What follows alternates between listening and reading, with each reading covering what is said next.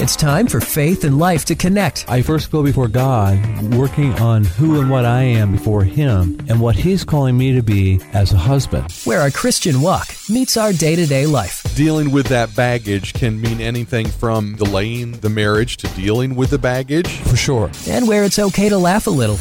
Meaningless days I look at. I'm looking at meaningless days and live happily with the woman you love, and I'm trying to figure out how they wind up in the same sentence. We're not saying that the marriage is meaningless. Heaven forbid we say. Thank you for clarifying that. This is The Session with Tom Russell from Heritage Christian Counseling Ministries. What triggers your potential spouse? And that you guys both agree, yeah, they are triggers, and it is, as we grow, something we have to work through. But we're going to give each other grace and space to do that. It is time for Faith and Life to connect here on the new Rise FM and on the podcast network at risefmohio.com. I am Scott, here with Tom, the king of the cranium from Heritage Christian Counseling Ministries. How are we doing this morning? Well, yeah, doing pretty good. The craniums is still attached. And I'm going to ask you to take your counselor hat off today. Okay. I want you to put your pastor hat on today. Awesome. Because it is, after all, Love Month. It is, absolutely. Every February, at least for as long as I've been doing this with Tom, we have taken the month of February to explore Christian marriage, Christian relationships, and we've just come to call it Love Month. We're going to start that today by an examination of Colossians chapter 3. That's right. And clearly, Scott, this is my favorite month of the year on our show. Oh, absolutely it is. It's there's a specific reason for it. Because why is February such a wonderful month for you? Okay, now I'm with you. Wow. That's right. Something's coming up, Scott. Let me think what it is. Let's see, it's my birthday. Mm-hmm. Keep going. Is it Martin Luther? No, that already happened. No, it's not St. Swithin's Day. It's St. Valentine's Day and my anniversary. Yes. Now, is it too early in the morning to ask you to do some math?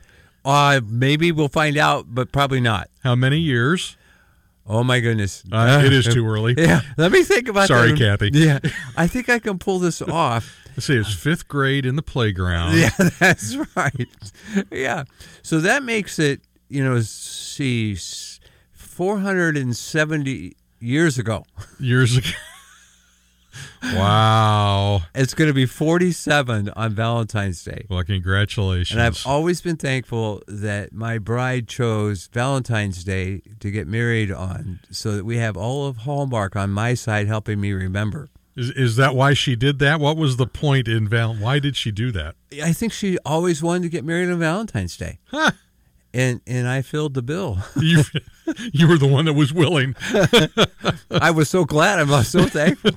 Yes, without question. So we are going to dig into Colossians chapter 3. So we don't really have a verse of the day like we usually do. This is the whole show, really. Right. It's going to be about the Word of God today. And so, Tom, where do you want to kick this off at? Well, Scott, let's dive into. Let me say this: that today we're going to talk about 6 fundamentals of marriage. Okay. So, according to Colossians 3. So, these 6 are, if you read through the 3rd chapter of Colossians, what you're going to find is that Paul takes 16 verses to talk about being prepared, and he talks about 2 verses about what to do in marriage. So if you get the preparation right, and that's his focus, that's the emphasis, then when we begin to talk about the whole relationship, he gives several very simple fundamentals. So it's kind of like if you get the if you get the pregame right, the game itself is no problem. That's right. And it was the former UCLA basketball coach, John Wooden, okay, that said preparation is the most important part of the battle. If you're prepared, the whole game is not going to be as bad. And that's the whole point, is if husband and wife are prepared before the Lord. Paul said it, Scott, in 1 Corinthians 11 when he was talking about communion, that before we take communion, we are to examine ourselves. And how valuable that is. That when we examine ourselves, how ready am I to take communion? What do I have to do to have intimacy with Jesus and to remember what he did? Well, I examine myself, and that's the same process that we want to do in preparation for marriage. And what's really interesting, I hear people out there going, Tom, I'm already married. Yeah, but you can still prepare every day to present yourself to your marriage partner by examining who you are. All right, so let's dig into these 6. Let's start with number 1. Each marriage partner prepares themselves for marriage. Yes, and so Paul says, but now you must also rid yourself of all such things as these: anger, rage, malice, slander, and filthy language from your lips. How can you enter into marriage if those are the things that are happening? What's that going to do to the oneness, the closeness of marriage? And Scott, when we talk about the closeness of marriage, when husband and wife in the ceremony say, I do, they designate each other to be the closest person to them emotionally than anybody. So if you're angry at your spouse, it is a much more intense situation than it is if it was likely with anybody else. So that's why it's so important. How could you possibly enter in daily to your marriage and present yourself to your spouse if you're having anger and rage and malice and slander and maybe disrespectful, filthy kind of language? You're not going to have your marriage hitting on all cylinders, and I've been accused of being the master of understatement. Yeah. And you'll find those if you go down through Colossians 3 and verses roughly 5 through 10, you'll find that listed there. And it really amazes me, Tom, when you sit here and we look at 16, 17 verses are all about this preparation, the things to do to be ready for marriage. Right. And then 2 verses on, and by the way, if you get married, now here's this. Yeah. Isn't that amazing? Because all the heavy-duty work is done in the first 16 verses. Life is pretty good if you get that right. Let's take a look at number 2, all right, and we'll begin to understand. Put on the new nature that is renewed in knowledge of our Creator. So let's focus on being trustworthy. I would absolutely say when a marriage that I've treated or worked on and it does not make it, almost always is the inability to rebuild trust. Trust is so critically important. And here's an interesting thought for those marriages out there that may be struggling with trust. It may be easier and safer to trust Jesus with your spouse than trusting your spouse. Okay, I'm getting that. Okay, you're going to have to unpack that a little bit. Well, you think about a spouse who maybe was unfaithful, and as they're beginning to try and heal their marriage, and the offended spouse struggles to trust their spouse again. So rather than trust the offender spouse, you ask Jesus to help you trust him, to trust Jesus with your spouse. So that Jesus and the offender spouse will become closer and that they'll grow their relationship, and he or she will be more apt to be able to come together again. Okay. Now I know. Now I'm picking up what you're putting down. You're good. Okay. Yeah, it gets a little tangled in there. Yeah. So this is all about putting on the new self then. Yeah, and which involves the Holy Spirit. And I have said this. In fact, I think just yesterday, walking out of my office, I reminded one of my patients of who should be the first person in your life that should receive the fruit of the Spirit. When we're talking about love, joy, peace, patience, forbearance, kindness, goodness, faithfulness, gentleness, and self-control, who should be the first person in your life that receives that. Your spouse. Yes. And so when we get that, how difficult is marriage? I mean, you might have other circumstances, but aren't those rather attractive? Oh, very much so. And how productive are they toward marriage? Now, I'm going to just throw this out there because right now I can almost hear somebody screaming at the radio. Okay. Tom, are you telling me that just because I do this, my marriage is going to be perfect and we are never going to have a problem? The answer to that is a really easy one. And what would that be? No. Just thought I'd toss that out there. And the reason why, and this is where a lot of people have a high degree of stress, maybe it even is worth another whole show in itself. Uh-oh. The word perfect is a real stress producer. It's a tension producer. It can lead toward burnout. Oftentimes, an individual who struggles with wanting things to be perfect, well, why do they want it to be perfect? How do they benefit from it being perfect?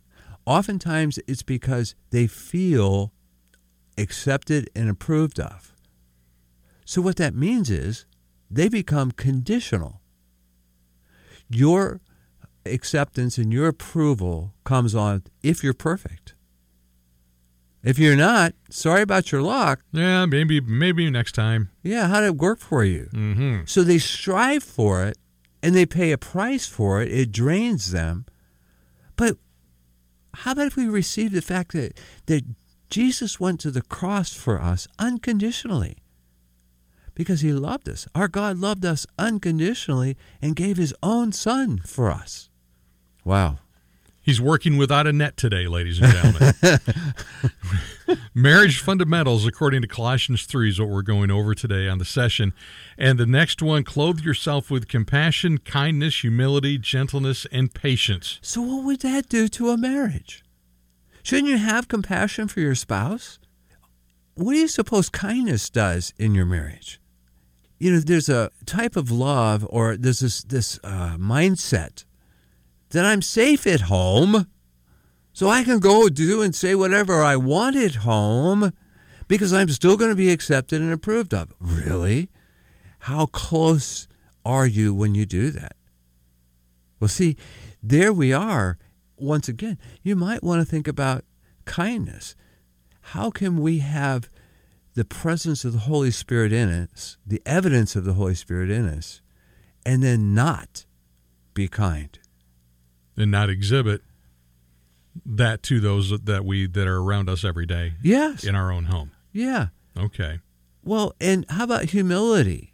Well, again, how many spouses are listening today that think their spouse is the opposite? What would that be? Arrogant? Stuck on themselves? Prideful? And, you know, how do you talk about that in marriage? Well, again, when we recognize what I call the vertical expectation with God in heaven. Oh God, do a work in me. Prepare my heart so that I can have a humble nature, that I'm aware of how do I present myself to my spouse each and every day. Well, when we do, marriage grows and it gets even more powerful. So, gentleness. There are times when Heritage and Kathy and I wrestle with who's controlling who. Sometimes Heritage can raise its ugly head, so to speak, with the business side. Yep. And so sometimes it's a little more challenging to be gentle and patient. But when we begin to recognize that and recognize our need, that, you know what, over and above Heritage, Kathy and I have marriage. God bless her. God created her for me. And I am not going to let anything stand in the way of this incredible God-given gift to me. Mm. So you're kind of picking up the passion in Tom today for marriage as we go through this. I'm going to make this suggestion. Here we are at 3 of 6. Mm-hmm. Maybe we make this a week 2 thing. Why not? So that we can develop it fully. That's fine. And kind of really talk through it more completely. So we're going to talk about this more next week and wrap up marriage fundamentals according to Colossians chapter 3.